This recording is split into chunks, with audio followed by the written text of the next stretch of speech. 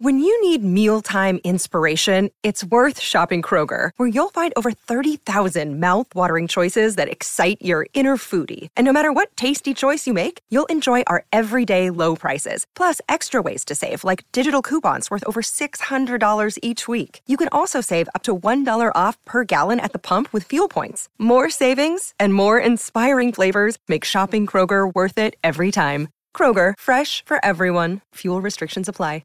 Hi, everyone, and welcome to today's episode of the Professional Book Nerds podcast presented by Overdrive. This is Jill. Welcome to November. I hope everyone had a lovely Halloween, All Hallows Eve, all that fun stuff. So I say this all the time, I'm aware of this. I'm super excited for today's interview. Again, I say this all the time, I'm aware. But today's interview is special because it's with somebody I have known for a very long time. We went to high school together.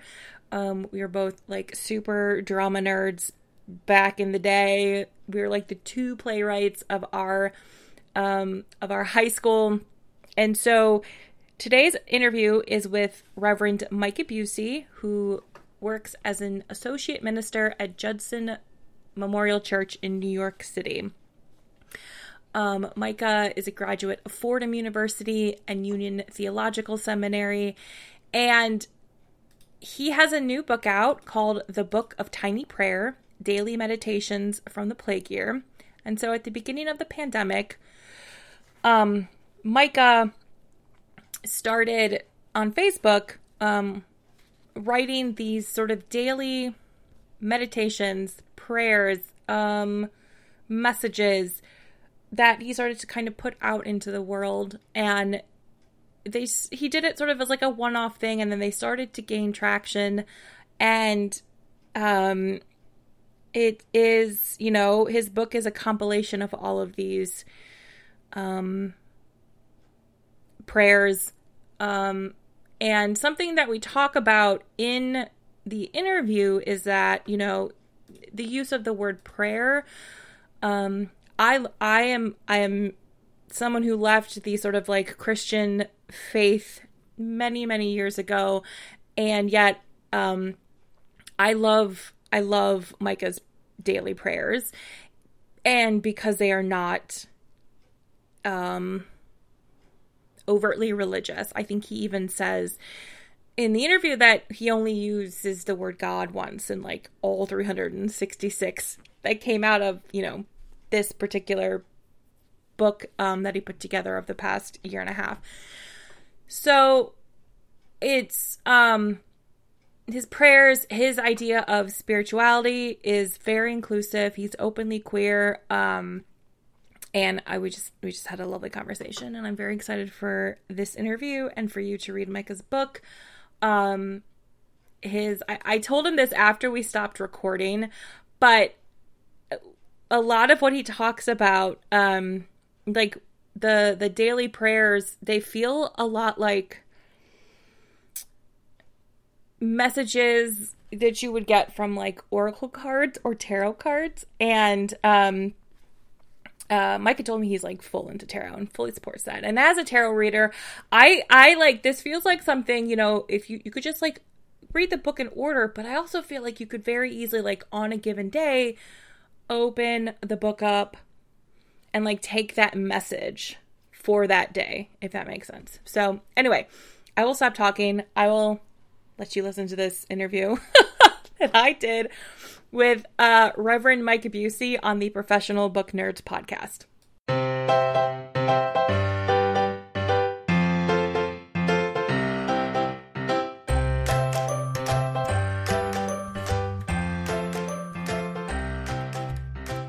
Thank you for joining me on the podcast today, Micah.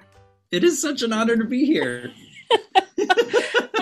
I feel like we have to explain. I have to explain to coworkers or to listeners. We've known each other for a very long time, in that we went to high school together. But as we were just discussing before I hit record, we haven't like talked to each other in probably 20 years. So this is very exciting. This is very exciting. I feel like I'm going to stay at this constant hum, so folks have to just get used to it. I'm very, very excited to be here. So can you start by giving my listeners a brief introduction to the Book of Tiny Prayer. Sure. So the Book of Tiny Prayer did not start out as a book.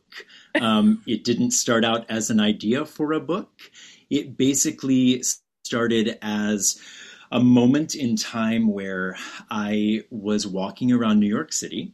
It was right in the midst of the time when New York City was going into lockdown during the start of the COVID-19 pandemic in the United States. And it was March 24th of 2020. And I worked part-time for an immigrant justice organization. And I was desperately trying to find an open bank so that I could take money out, so that I could run down to the immigration building before it closed, so that, we could try to bond another immigrant friend of the organization out of immigration detention. And I couldn't find a bank. So I'm kind of like running around all of the city and couldn't find an open bank because everything was closing. And a notification came in on my phone that said that playwright Terrence McNally had died of COVID-19 complications. And I don't know what happened, but this was a person who had been such a hero to me, and who I think was a hero to queer people and especially queer artists for decades, and was also a voice of such wisdom during the AIDS epidemic and the continuing epidemic. And I just had this prayer bubble up in my heart. And I typed it into my phone and posted it on Facebook, and it said, "Today's tiny prayer for Terrence McNally." And it was about like 2.5 lines long. And it ended with the word "Amen." And I posted it, and, I started to hear from people, and thanking me and sort of sharing with me their thoughts about how Terrence McNally's wisdom had guided them. And I went to bed that night just being like, well, I am mourning the loss of Terrence McNally. We are in this very, very scary time. And I woke up the next morning and I just typed another prayer into my phone and posted it. And this one was for healthcare workers. And it was, again, very, very short, ended with the word "Amen," and people responded. And so that is an introduction to this book, because basically what the book is that I just kept doing that for 366 days. And along the way, of course, with all of the fear and grief and illness and everything that we all have been experiencing during this really difficult time, I also contracted COVID myself. I then started to suffer from what we are now calling long COVID. And so 366 days later, I just kind of realized that I couldn't keep doing it, and couldn't keep it up. And so I thought, okay, it's been a year. It's March 24th, 2021. I'm just going to thank everybody, and let it be. And I posted that and posted the final prayer. And I heard almost immediately from an editor at Fordham University Press. And his name's Richard. He's a wonderful, wonderful man. And Richard basically said, "I've been following these prayers for the past year, and I think that they would be a wonderful and meaningful chronicle of this year that we've all spent, both acknowledging what we've experienced collectively and individually." So basically, that's a very, very long way of telling you that the Book of Tiny Prayer is a book of 366 prayers that kind of run the gamut of what they are for and who they are for. It has an introduction by me kind of giving context for the expansiveness of the prayers and the limitations of the prayers. And then also a foreword by one of my Theopoetics heroes, Padraig Ó Tuama, where he gives further context. And it's just kind of a representation of what was happening in one kind of spiritual seeker's heart during this time. That was a long but really good answer. And now I have to decide which of my follow-up questions to ask because they all sort of can be taken from that. My goal was to just give you no more questions to ask. Oh no, I had like 3 prepared. All of them. I'm like, I could go with any of these as a follow-up. So actually, I think I'll touch on this. It's the Book of Tiny Prayer. You call them as prayers. I say this as someone who is both a Facebook friend of yours and has been reading them. And I think even today I commented, I was like, I needed this today. But I also left Christianity about 20 years ago. And what I love about your tiny prayers is how accessible and applicable they are for anyone, regardless of their spiritual or religious beliefs or non-beliefs. Like that's quite an achievement, I think. Well, first of all, that is an honor to hear because that's exactly how I intend them to be received. So I'm very pleased. And I'll say this, and I feel like I could go in kind of 20 different directions here. If you haven't already noticed, I feel like, so I'll choose just one or two paths. The first being that, I am an ordained Christian minister. That said, I work at a church where I have a very large contingent of at least agnostic, if not atheist members. Judson Memorial Church, where I've been a minister for several years now, in the heart of Greenwich Village in New York City, is a place where essentially we're always trying to curiously seek the intersections between a non-Christian specific and expansive spirituality, radical social justice, and uncensored, unfettered creativity. So it's basically spirituality, justice, art. So that's kind of the context I've been raised in as a spiritual leader. And if I'm going to be honest, I wake up every morning basically an agnostic. I have no idea what I believe in. Some days I wake up on a particularly, gray day, I wake up an atheist. Sure. And then I would argue that throughout the day, enough surprising connections, enough unexpected miracles, and enough, even in the midst of grief, enough just ways of people either reaching out to me in my own grief or me reaching out to others in my own need. Enough of those connections happen that I go to bed every night being like, maybe something's out there.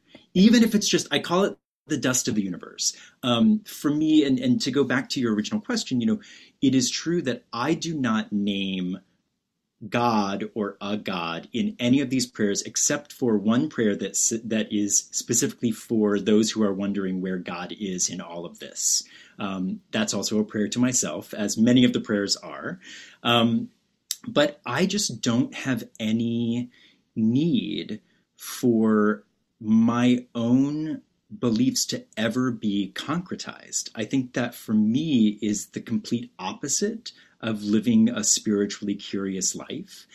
And the exercise of writing these prayers, sharing them publicly, and being invited into a place where people were both thanking me and saying that it was what they needed, but then also challenging me and saying, like, why do you call them prayers? Why don't you call them something else? I would like it better if you would call it something else. For me, it came down to, like, I'm aware that I am part of a tradition that has done a huge amount of harm in the world, violence, and continues to. I am a queer person who did not think that I could couple my spirituality and my queerness for a very long time and ran from spirituality for a while because of it. But I now think that it is my duty to interrogate this violence, interrogate all that's happened, and interrogate, the fundamentalism that still creates such violence and pain in the world, and instead say there's actually a different way. There's another way for us to embody spirituality. There's another way to realize that I think at its root, spirituality is an inherently queer thing. And my queerness calls me to question everything at every moment. And I will also say that some people have asked me, like, why don't you call them meditations? Why don't you call them blessings? Why don't you call them this word that wouldn't immediately like raise the hackles on the back of my neck and make me fear that you're about to push like Christianity or God down my throat? And here's my answer. The word prayer has been weaponized by so many people, and or it's been weakened by so many people. Like, we all know this cliche of like, if you say thoughts and prayers, that basically means you're not going to think about it anymore and you're not going to do anything to actually address it. For me, I thought, what if we actually tried to reclaim the word prayer and thought of prayer as an invitation to attention, intention, taking time, and quieting the noise around you so you actually can not get lost in the chaos and actually take a moment to say, okay, if I'm saying these words, what commitment is it calling me toward? What will the next step be that I take? And so it means a lot to me to hear from you and from others like you who say, like, I left Christianity a long time ago. Well, first of all, me too. And I leave it every day. It's worth leaving and it's worth interrogating, I think. But I think that it means a lot to me that when you say, and this prayer like meant something to me, I would like to imagine that it doesn't mean that it's just that you clicked a like and then you sent me a little note. I want you to carry that into your day, and I want it to change you. And that to me is the only way that a prayer is actually a prayer. And so I want to reclaim that word and not let the fundamentalists weaponize it, and not let it be weakened by just saying like, oh, I'm praying, but I'm not really. Yeah, no, all of what you have said has spoken so deeply to me because, I mean, we both grew up in the same conservative waspy town, and putting it politely, and I grew up going to a Lutheran church in town that was Missouri Synod, which is sort of the more not the most conservative of the Lutheran churches, but pretty conservative. And then when I went to college, not in this waspy conservative town, I was like, oh, there's this whole world out here. And I was definitely one of those, when I was growing up, even in the church, questioned a lot of things. And I didn't think that was really an option. Like, it didn't seem like I was allowed to question things. I was just sort of like supposed to buy into everything, and I didn't. And one of my problems that I had with the church is a lot of what you've said about, there was a lack of, it was that thoughts and prayers, especially when it came to social justice issues that I personally felt strongly about and was nowhere there, or it was completely against like the, like what I was being taught went against my own personal beliefs about these topics. And now though, I see, spiritual leaders like you or Nadia Bolz-Weber, and I'm like, if I had these people in my life 20 years ago, I might be not, and like, I'm fine where I am. And I'm glad that I have access to, your tiny prayers, and then, like Nadia's books and others. And there's definitely this shift, I think, that is happening in, with spiritual leaders who are taking this not quite agnostic approach, but they're saying like, it doesn't have to be like that. And yes, even as like an atheist, I'm like, thank you. I appreciate this. Like, it works for me. I mean, I think that agnosticism is actually the most spiritually healthy and spiritually literate way that we can exist in the world. Because for me, the actual definition of agnosticism, and I won't go in, I don't know the actual etymology of the word. Sure. So folks don't need to come for me in terms of like how I spiritually attach to the word agnostic, is that you are open to being changed. You are open to not knowing. And for me, that is the most important aspect of how to live an actually spiritually curious life is that you're open to not being the center of the universe and not having it all figured out and not being the one who has, figured out all of the answers to the mysteries around you. I think that being open to being wrong, being open to being transformed, and then opening yourself up to encountering people and experiences that are not your own, that's the way to actually not stagnate in the kind of concretized quote unquote faith that I think you're saying was not particularly activating to you. And it's funny because a lot of people, first of all, when I decided to go to seminary, I called it my second coming out, because when I came out to my family, it was like a non-issue. Basically my family was like, thank you. We've been waiting. And so when I came out to my dad, especially, I was very scared. My father's a minister. And I came out to him and my dad said, thank you so much for catching up. I've been waiting for you. I've been preparing for this and I'm ready for you to live your life. So you need to be ready to live your own life. And what's interesting to me is that the first of all, the way that he responded to my coming out was such a surprise, especially knowing that he is a Christian minister, that it started to reshape how I thought that I could, couple my own spirituality back with my queerness. I'll also say, though, that I call going to seminary my moment of second coming out, because then when I told all my friends and especially my queer friends that I was like, I think I'm going to go to seminary. That's when everybody was like, I think this is just a phase. Are you sure? That I feel really betrayed by this choice. And so I got all of the classic things that you're used to hearing from your family, when you're coming out as a queer person. But I feel the moment that I showed up at Judson and realized that there was a space where essentially people didn't try to ignore the harm that religion and especially Christianity has caused in the world, didn't try to sweep it under the rug, but instead said, this is our history. We have to interrogate this. We have to excavate this. And yes, we can throw a lot of this away, but we can't throw it away without acknowledging that it's still there.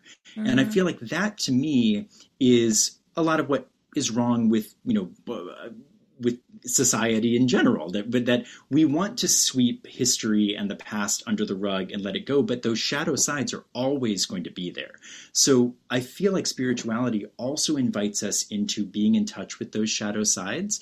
And to me, there's a part of me where I would say don't go on a podcast and tell people as a minister, as a spiritual leader, that you wake up an agnostic every day. But I find that is the only way that I can authentically live into my own spirituality. That's the only, and I want to be that person that you said, you needed back then, because that's the person that I needed as well. Thankfully, my dad ended up being, a version of that person as well. But if we had more people who were authentically saying, I don't know the answers to this, but what I'm going to do is be willing to gather in a space with you and work it out and figure that out, then I think that spirituality would be a whole lot better off. Now, if Christianity and a lot of Christian communities can't figure out how to do that, then I think that they should probably go away. If you're God, a lot of people say to me, well, I don't believe in God. And first of all, that's fine. Again, I wake up each morning and don't know that I do. But what I have started to ask is, well, tell me about the God that you don't believe in. And when they describe the God that they don't believe in to me, my answer is always, that is not the God that I believe in either. Because any God that isn't giving you life and isn't validating you living your fullest life, that is not a God worth believing in. If there's a church who's not doing that for you, that is not a church worth going to. It is not worth your time. It is not worth your energy. And there are leaders and other seekers and spaces out there that are perfectly willing to sort of meet people where they are. And I want to be the person that, if it's using the word prayer, if it's sending these things out into the world, I want to be a person that says, like, these spaces exist. Bring all of your messiness, bring the pain, bring the harm, and we'll work through it together. I'm like sitting here listening to you and I'm like, you asked that question. And I was like, oh, I know where he's going with this. And I'm kind of having like an existential crisis now about like the God that I don't believe in. Listen, I knew where you were going. I knew where you were going. I was like, let's join our existential crises together. We're going to figure it out. I don't think we have enough time on this podcast to do that. It can be a continuing conversation. You know what? I am 100% down for that. It's interesting that you said that, Judson sort of acknowledges this is our history, and we're, rather than sort of sweeping it under the rug. And I've interviewed many authors over the past year and a half, and something that I think pop culture and media in particular is struggling with is how to handle the pandemic in stories, literature, and TV shows and movies going forward. Like, do you acknowledge it or not? And I think you're the first to have, I've talked about authors who have like written books during the pandemic, edited books during the pandemic. Sometimes they maybe mention it. I think you're the first who I've interviewed who has written that is in direct response to what has been happening. And I find that interesting that people are grappling with how do you handle this. And here you have like, here's our daily, this is just every day, this is what we're gonna do. I'm just like, this is the day, this is the prayer, and this is what I'm putting out into the world, rather than trying to avoid what is happening out in the world. Absolutely. And I hope and I trust that there are others who, will also be sharing, their own responses to the pandemic. But I will say, I'm very honest about this in the introduction to the book. And I think, in any conversation I'll have about it, I want to be very honest about saying, like, I am very moved when people say, how did you know that that's the prayer that I needed today? Or how did you, how are you getting inside my head and heart and knowing exactly what I needed to hear? I love that. What I will say is, I'm praying these prayers not because I think I have some kind of like supernatural, empathic like connection with certain people in the world, and I just am able to drop this out there. I'm praying it because I need it. I'm praying it because I think that so much of what the prayers are about, particularly when they aren't about specific people or events, but are more about states of being and moods. I think that they were basically like what I needed to pray to myself in that time. And what I realized in praying them was like, oh, there are millennia's worth of people who have felt these ways. There will be, hopefully, more people in the future who will feel these ways. And that made me feel less alone. It made me feel less isolated in a time where I think, we were in ways both organic and manufactured. We were, basically like feeling very alone and isolated. And for me, it basically is proof again that just naming exactly where you are takes a certain amount of courage instead of trying to just, live in a fantasy of where you want to be or the way that you wish things had worked out.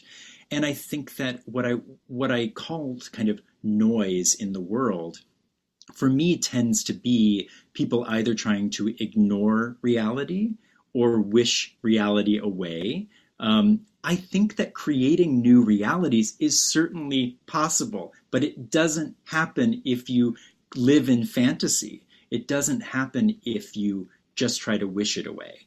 And so I feel like the fact that these prayers kind of are trying to just name the reality of where we are, that's how it ends up pointing to the pandemic. Because it's like, they were written during that time. Yeah. I would venture to guess if I wrote prayers and people were like, this has nothing to do with the pandemic and the fact that we're all like living in deep fear and deep grief, and many of us are dying and many of us are in the hospital, like people would be like, I'm not going to read that. I'm not going to read that prayer. I don't want to read that prayer. Yeah. And I think also, sadly, I think that's what a lot of people connect to religious community as well. I feel like so many people that I talk to think that when I say that I'm a minister, I can see two main ways. I feel like it connects to a lot of pain and a lot of hurt, which makes a lot of sense. And or it points to fantasy. It points to like, oh, so you like show up on Sunday and like you've invented this being where everything's going to be all right. And don't you know that the world is completely burning down and collapsing around you? Yeah. And for me, I want to say, no, we don't ignore the harm. We don't ignore the pain. We don't ignore the fire. We don't ignore the collapse. We instead say these things can't be the final answer. How do we come together? How do we speak into existence who we want to be, what we want to become, but not ignore who we've been and who we are, and therefore create who and what we want to be? That's so good. That's so good. Just like, can you just talk? Just like talk forever. I'm like, you probably give really good sermons. No. Well, that's the thing. I mean, I feel like sermons also, right? People think that, I feel like when somebody says like, you're giving a sermon on Sunday, right? They probably think that I'm getting up there and just talking about how sure I am of my faith. That's not the sermon that I give. And I don't think it's the sermon that my congregation wants to hear. They want me to get up there and say, folks, I'm a mess. Are you a mess? Yeah. I'm trusting that you are. Can we look at this mess together? Can we co-create change together?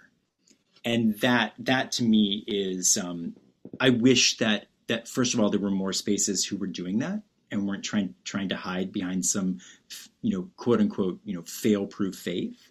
And I think there are a lot of those spaces around, and I wish that I could connect so many folks to them. And I honestly will say, I think that's a place where a lot of queer communities are doing it right. I think that actually spiritual communities have a lot to learn from like queer communities and mutual aid systems. I think that, so many religious communities right now are like, how do we survive? How do we keep people coming in the building? How do we keep people paying money to be here? And it's like, well, are you sure that you need to survive? Because there are these other communities out there that are actually doing what you say you're doing, maybe better than you're doing it. And so I also think that the relevance of religious community will always be reliant on how much it's paying attention to the world that is around it and all that's going on in that world. And a spiritual community, a religious community that's not paying attention to the fact that we are in the midst of a global pandemic where like all of these horrifying systems that we've built to further predatory capitalism and white supremacy and, patriarchy and all of these awful things, like if we're not paying attention to it and saying like, oh, maybe our call is to actually dismantle these things and actually co-create something else in its place. If you're not doing that, should you exist anymore? I don't think so. I don't know. I say that to myself too. If I ever learn that like that's not what the community that I'm a part of is doing, then I would say we need to figure out a way to actually give our resources and our time to to communities that are doing this. And that to me is also why, with the prayers that are collected here, I really don't want people, because I'm looking forward to the conversations where people say, like, there wasn't a prayer in there for this.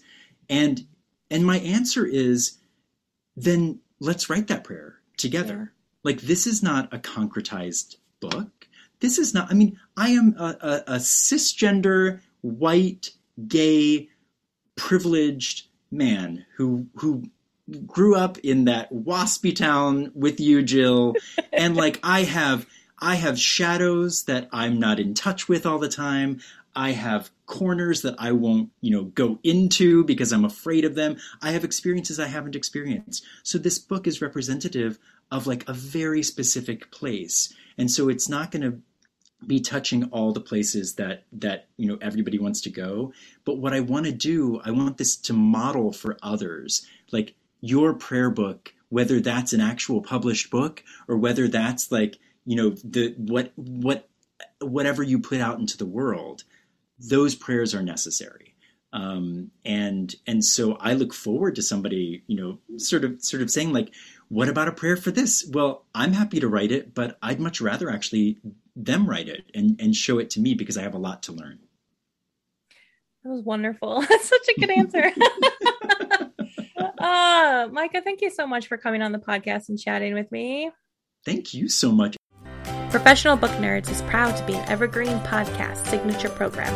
To learn about other Evergreen podcasts, visit evergreenpodcasts.com. Our podcast is produced, recorded, and edited by Jill Grunenwald and presented by Overdrive. To learn more, visit professionalbooknerds.com.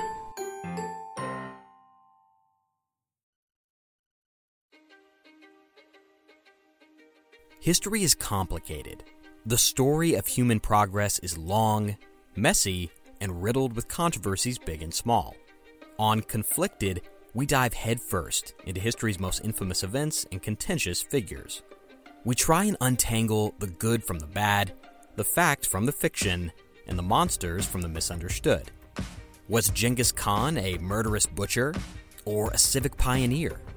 Did the Allied powers go too far in firebombing the German city of Dresden at the twilight of World War II?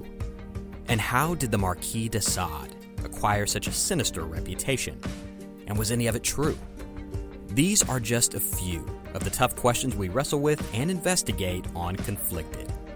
So if you love history or just enjoy a good story, please join me, your host, Zach Cornwell, for a fascinating new topic each and every month.